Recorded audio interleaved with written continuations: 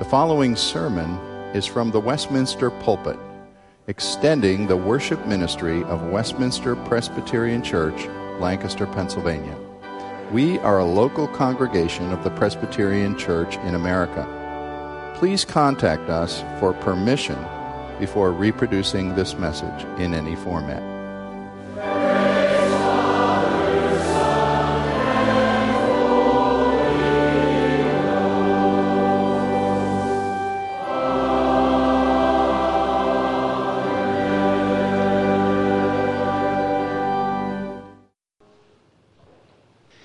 This evening we have a guest speaker. Reverend Kevin Sheehan comes from just up the street at Reformed Church Ephrata. He's working alongside Tom Nicholas. I actually don't know Kevin very well. I've had a couple opportunities to hear him. When he did his examinations before presbytery, he knocked it out of the park and impressed everybody. He is a gifted teacher, and so you all are in for a real treat.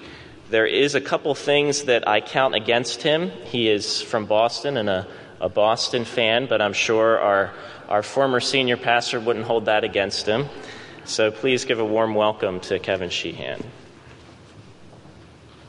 Thank you, David. Please turn in your Bibles, if you would, to Psalm 40. It's a real delight to be with you this evening. And it's always a privilege to open up the Word of God and proclaim it. As David said, I'm the assistant pastor just up the street in Ephrata. My pastor, Tom Nicholas, will be here next month. So please come next month and say some really nice things about me to him. And thank you for letting them know that I'm from Boston. It's good to just confess your sins right out of the gate. Get that out of the way. Psalm 40. To the choir master. A psalm of David. I waited patiently for the Lord. He inclined to me and heard my cry. He drew me up from the pit of destruction, out of the miry bog, and set my feet upon a rock, making my steps secure. He put a new song in my mouth, a song of praise to our God. Many will see and fear and put their trust in the Lord. Blessed is the man who makes the Lord his trust, who does not turn to the proud, to those who go astray after a lie. You have multiplied, O Lord my God, your wondrous deeds and your thoughts toward us. None can compare with you. I will proclaim and tell of them, yet they are more than can be told. In sacrifice and offering you have not delighted, but you have given me an open ear. Burnt offering and sin offering you have not required. Then I said, Behold, I have come. In the scroll of the book it is written of me. I delight to do your will, O my God. Your law is within my heart. I have told the glad news of deliverance in the great congregation. Behold, I have not restrained my lips, as you know, O Lord. I have not hidden your deliverance within my heart. I have spoken of your faithfulness and your salvation. I have not concealed your steadfast love and your faithfulness from the great congregation. As for you, O Lord, you will not restrain your mercy from me. Your steadfast love and your faithfulness will ever preserve me. For evils have encompassed me beyond number. My iniquities have overtaken me, and I cannot see. They are more than the hairs of my head. My heart fails me. Be pleased, O Lord, to deliver me. O Lord, make haste to help me. Let those be put to shame and disappointed altogether who seek to snatch away my life. Let those be turned back and brought to dishonor who delight in my hurt. Let those be appalled because of their shame who say to me, Aha, aha. But may all who seek you rejoice and be glad in you. May those who love your salvation say continually, Great is the Lord. As for me, I am poor and needy, but the Lord takes thought for me. You are my help and my deliverer. Do not delay, O my God. Let's pray together. O Lord our God, as we open up your word this evening, we are so grateful that you have given us this word. We ask, Lord, that your Spirit would be among us, working to make your word clear, giving us ears to hear, We pray, Lord, that your word would go forth and it would change us, change our hearts and our minds, that we might be conformed to the image of your Son. And we ask these things in Jesus' name. Amen. Most, if not all of us in this room, I presume, would agree that this is the Word of God and that God has given us these words as we read them. One of the things that we often forget, though, is that God also arranged the Psalms in the order in which we find them. It's no mistake that Psalm 40 comes after Psalm 39. And often the Psalms are arranged in such a way that you see common themes that work throughout consecutive Psalms. Psalms 37, 38, and 39 express longing and waiting, but without result. Psalm 37, verse 34, he says, "Wait for the Lord and keep his way, and he will exalt you to inherit the land you will look on when the wicked are cut off." Psalm 38 ends with these verses, "Do not forsake me, O Lord. O my God, be not far from me. Make haste to help me, O Lord, my salvation." Psalm 39, verses 7 and 8. "And now, O Lord, for what do I wait? My hope is in you. Deliver me from all my transgressions. Do not make me the scorn of the fool." And it ends with, "Hear my prayer, O Lord, and give ear to my cry. Hold not your peace at my tears, for I am a sojourner with you, a guest like all my fathers. Look away from me that I may smile again before I depart and am no more." The psalmist expressing deep longing, but without result. But then we get to Psalm 40, verse 1. "I waited patiently for the Lord." This summarizes all the Psalms that have gone before. I've waited patiently for the Lord. But here's the payoff. "He inclined to me and heard my cry. He drew me up from the pit of destruction, out of the miry bog, and set my feet upon a rock, making my steps secure." And so finally, at last, the psalmist can say, "Yes, indeed, the Lord has heard me, and he has indeed rescued me." If that's the context of our psalm, let's go and let's take a closer look then at Psalm 40, beginning right at verse 1. "I waited patiently." "I waited patiently" sounds like something you say when you're at the doctor's office, twiddling your thumbs, reading a magazine, or at the deli waiting for your number to be called. In the Hebrew, the word is much more emphatic. This waiting patiently involved crying out to God. It involved groaning. Help did not come quickly. This is long suffering. This is hard. And let's just admit for a moment that in our culture, in our time and place, waiting is hard for us. We don't like it. Some of you remember the so-called TV generation. And then it became the MTV generation. And now it's the YouTube generation. I remember sermons 20 years ago that said, the reason waiting is hard for us is because we're the microwave generation. Now we're the high-speed wireless internet generation. If it takes me more than 15 seconds to get out my phone and look it up, not worth it. We've gone from snail mail to email to texting. We hate to delay gratification. And every advertisement that you see tells you the same thing. Every advertisement you see tells us not to wait, but get it now. Buy that car now. Buy that bigger house now. Take that vacation now. Retire now so you can buy those golf clubs now. The prosperity gospel tells us the same thing. The problem with the prosperity gospel isn't that it wants us to be blessed and happy. Is that it wants us to have the crown without the cross. But Jesus says, take up your cross. And the psalmist says, I waited patiently. Waiting is a part of life. It's one of those timeless principles that has existed since Genesis. One of the great themes of the story of Scripture is God's people waiting for the fulfillment of God's promises. Israel was in Egypt crying out to the Lord for a long time.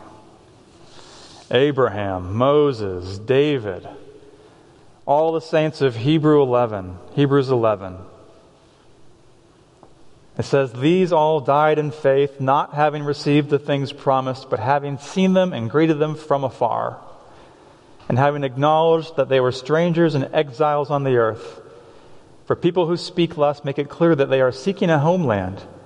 If they had been thinking of that land from which they had gone out, they would have had an opportunity to return. But as it is, they desire a better country, that is a heavenly one. Therefore, God is not ashamed to be called their God, for he has prepared for them a city. Yes, the people of God wait. We have God's blessing now, but the greater blessing is still yet to come. Even the last words of our Bible, John cries out, "Come, Lord Jesus." And that cry has echoed through the centuries. But Psalm 40 verse 1 tells us that at the long road of waiting is the mercy of God, where he inclines to us and hears our cry. In verse 2, he gets more specific. He drew me up from the pit of destruction, out of the miry bog, and set my feet upon a rock, making my steps secure. We don't know exactly what David was going through when he wrote this psalm. We can speculate. We can look back at his life. And we can speculate, but it really won't do us much good, nor will it help us to compare trials and figure out, okay, who has it the worst in here tonight? You may recall about a month or so ago, we had some pretty vicious storms that have come through. And one of those storms, Sunday night, a couple weeks ago, knocked out a pretty good-sized maple tree on our land. Just missed the house. Took out the wires. Spent the next Saturday with my neighbor, taking the rest of the tree down before it fell on the house.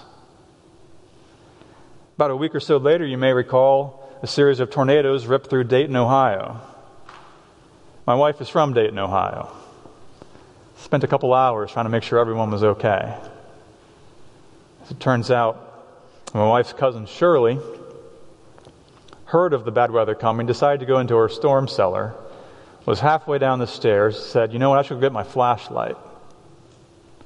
And she said, "Nah, I got my phone on me, that's got a flashlight." So she turned around to go back down the stairs, and as she did so, all the windows in her house exploded, and the wind threw her to the bottom of the stairs in her basement, and it blew the staircase on top of her.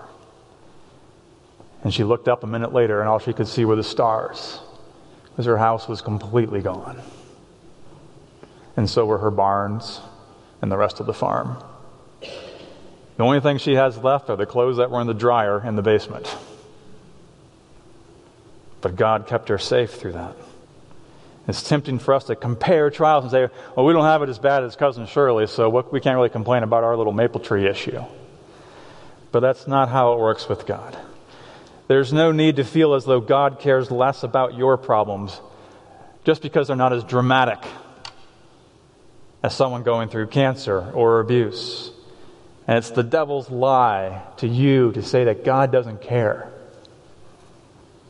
We all go through difficulties. Some of them feel like a pit of destruction. Some of them feel like a miry bog. If it's not small to you, it's not small to God. He cares. The big trials, the little trials, He cares about all of them because you care about all of them. David says, He set my feet upon a rock, making my steps secure. That's what the Lord does, is that He rescues us and then He gives us stability, even in the midst of the storm. He goes on, He gives us another thing. David says, He put a new song in my mouth, a song of praise to our God. The Lord gives us a song of praise, doesn't He?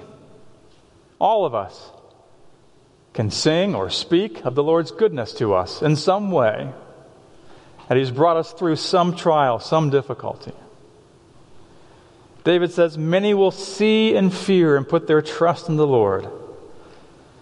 Our story, our song results in many putting their trust in the Lord. Notice the content of David's song in verse 4.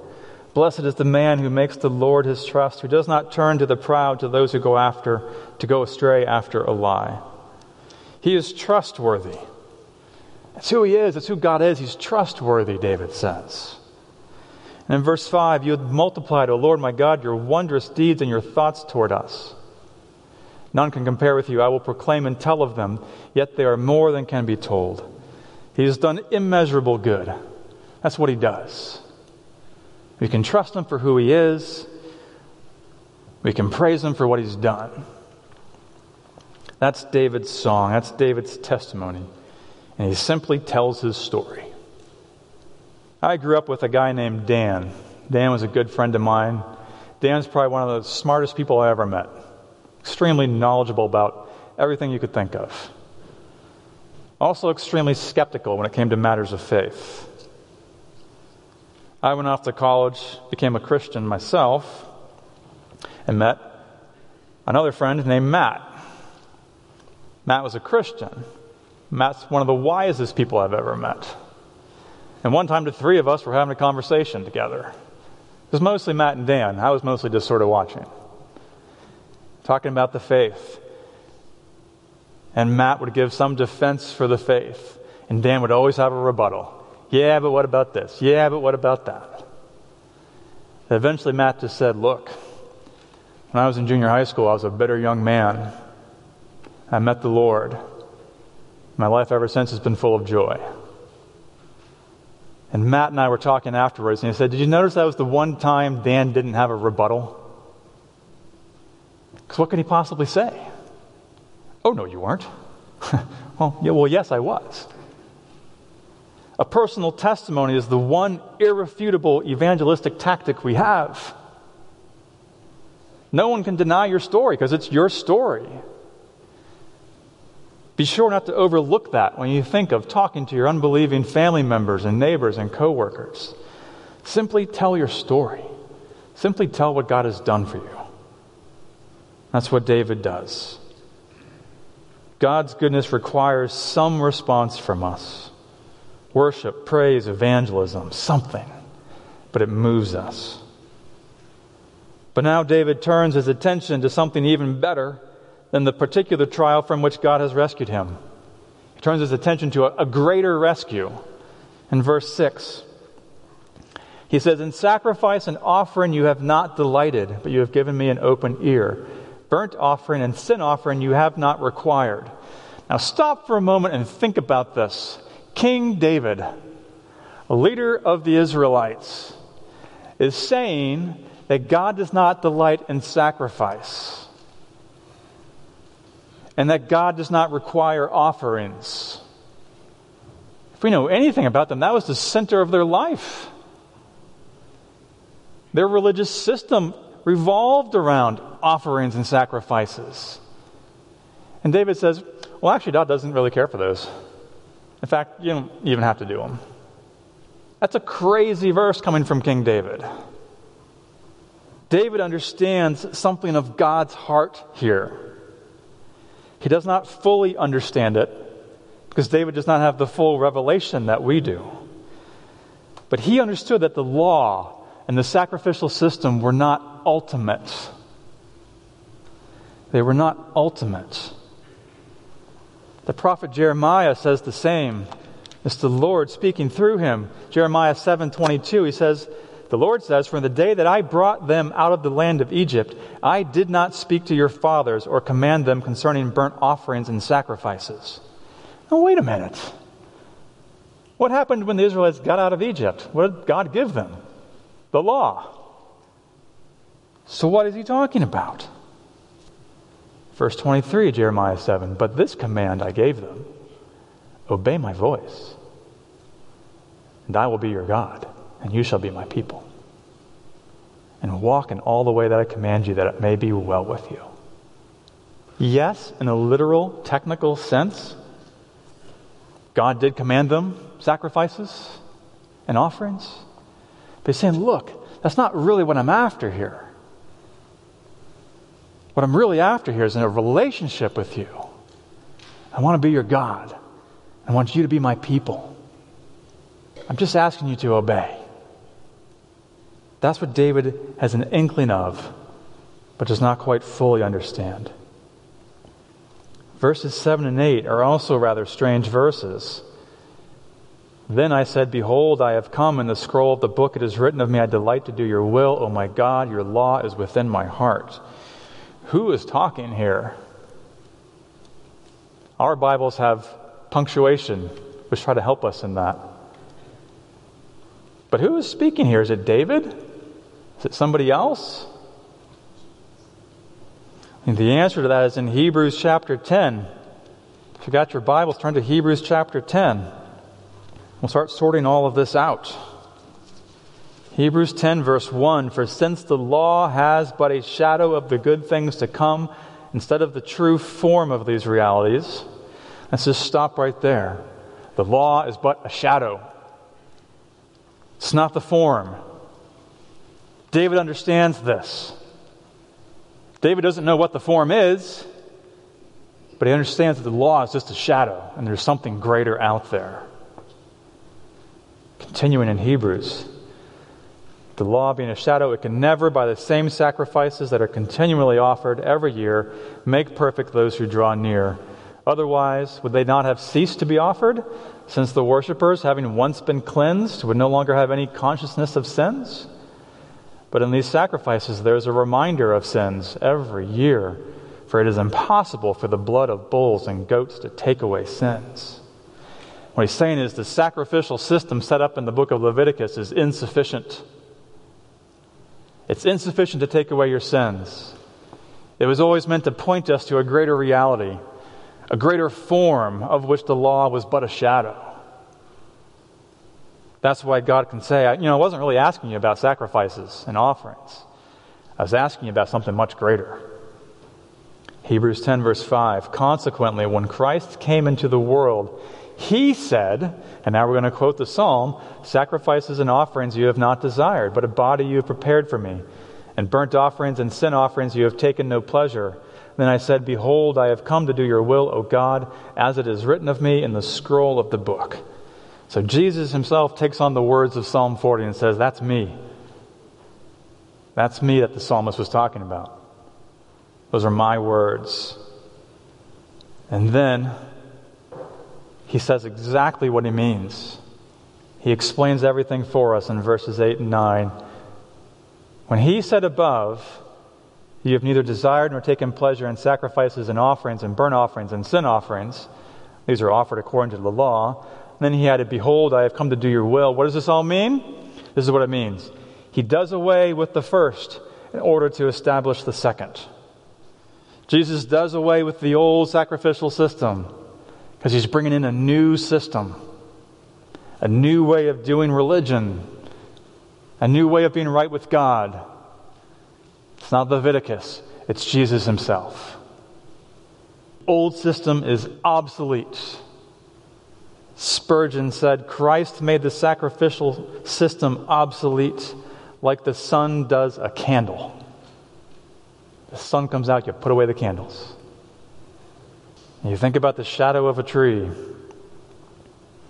It tells you something about the tree. It tells you that there is one. But you can't climb the shadow of a tree. It's not going to fall on your house either. But you can't chop it down for firewood. You can't enjoy its leaves in the fall. You need the actual tree. You need the form to do those things. You see the shadow of a person. You can't go and hug the shadow. You can't talk to the shadow. You can try. You'll look silly. You can't give it a high five. You can't talk to it. So you need the form of the person, himself or herself. And the sacrificial system can't take away sin because it's just a shadow. Christ is the form. Christ is eternal and ultimate, unlike the bulls and the goats. So his sacrifice of his blood is eternal and ultimate and can atone and do away with all our sin. We don't have to do it year after year after year because Christ has done it once and for all. And then in Hebrews 10:10 he says, and by that will we have been sanctified through the offering of the body of Jesus Christ once and for all. And so there's a new way to obey, not through the blood of bulls and goats, but through resting in the sacrifice of Jesus Christ.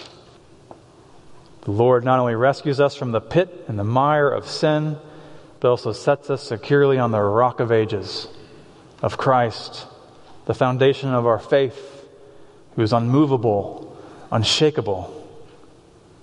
Matthew Henry says, Christ is the rock on which a poor soul may stand fast, and on whose mediation alone between us and God we can build any solid hopes or satisfaction. David didn't know all of that, but he knew some of it. But all that David did know, he sang. Back in Psalm 40, verse 9, he says, I have told the glad news of deliverance in the great congregation. Behold, I have not restrained my lips, as you know, O Lord. I have not hidden your deliverance within my heart. I have spoken of your faithfulness and your salvation. I have not concealed your steadfast love and your faithfulness from the great congregation. Even without perfect understanding, he spoke of God's character. He didn't hide the good news. He proclaimed it far and wide.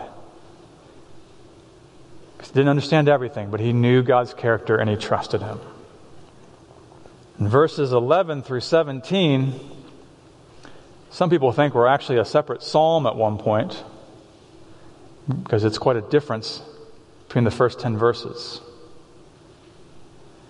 It's an interesting order. We have the thanksgiving part of the psalm first, and then we have in the last 7 verses a lament. A lot of psalms have both thanksgiving and lament, but usually the order is the other way around. I lamented, like God came to me, and now I am thankful. This is a different order. The psalmist establishes his trust in the Lord in the first 10 verses, and then in verse 11, cries out for help. But David remembers the goodness of the Lord. In 11 through 17, you see at both ends, at the beginning and the end, verses 11 and 17, he bookends this lament with remembering God's mercy. He says, as for you, O Lord, you will not restrain your mercy from me. Your steadfast love and your faithfulness will ever preserve me. And then he goes into all the evils and all the hardships before he ends again with, you are my help and my deliverer. Do not delay, O my God. You see, these new trials that comes David's way, they don't lead David to doubt God's character, but instead God's character leads David to persevere through the trials. All the more so for us. We have the New Testament. We have the story of Jesus. And all the passages in the New Testament explaining God's amazing love and faithfulness to us. If David could rely on God's character, all the more so can we. And we can look at trials and say, we know God has this under control, and He will see me through. See, we live in the tension between trusting and waiting. We know the Lord rescues, and yet we know we still need rescuing. We know the Lord provides, and yet we still have needs. And in this life there will always be further needs, further desires, further trials and suffering ahead of us. But we can trust God with the little things along the way, because we can trust God with the big things along the way. We can trust that Jesus came, that Jesus rescued us from sin, that Jesus rose again, that Jesus reigns supreme, that our time on earth is coming quickly to an end. And we will live in eternity with resurrected, glorified bodies, without hint of sin or suffering, with no tears or pain or loss or sadness. Nothing but unending peace and joy and comfort. So does God care about your trivial, little daily discomforts? Yeah, you bet He does. He cares about every hair on your head. Some of you are thinking, I don't have that many left. But He cares for the sparrows and the lilies. He cares for you. He may or may not address our needs the way we would like. But He is preparing a land of glory for us. And He is preparing us for a land of glory. Let's pray together. Oh, our great God and Savior, you were faithful to David, you are faithful to us. We can cast our cares upon you. You can bear them. You can take them. Not only can you take them, but you can use them for our good.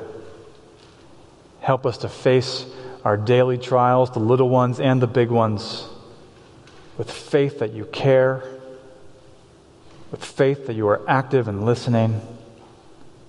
And if it seems we are waiting a long time, it is only because you have great things in store for us.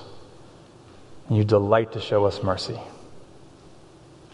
We thank you, O Lord, that Jesus has come and paid the once-for-all sacrifice for our sin.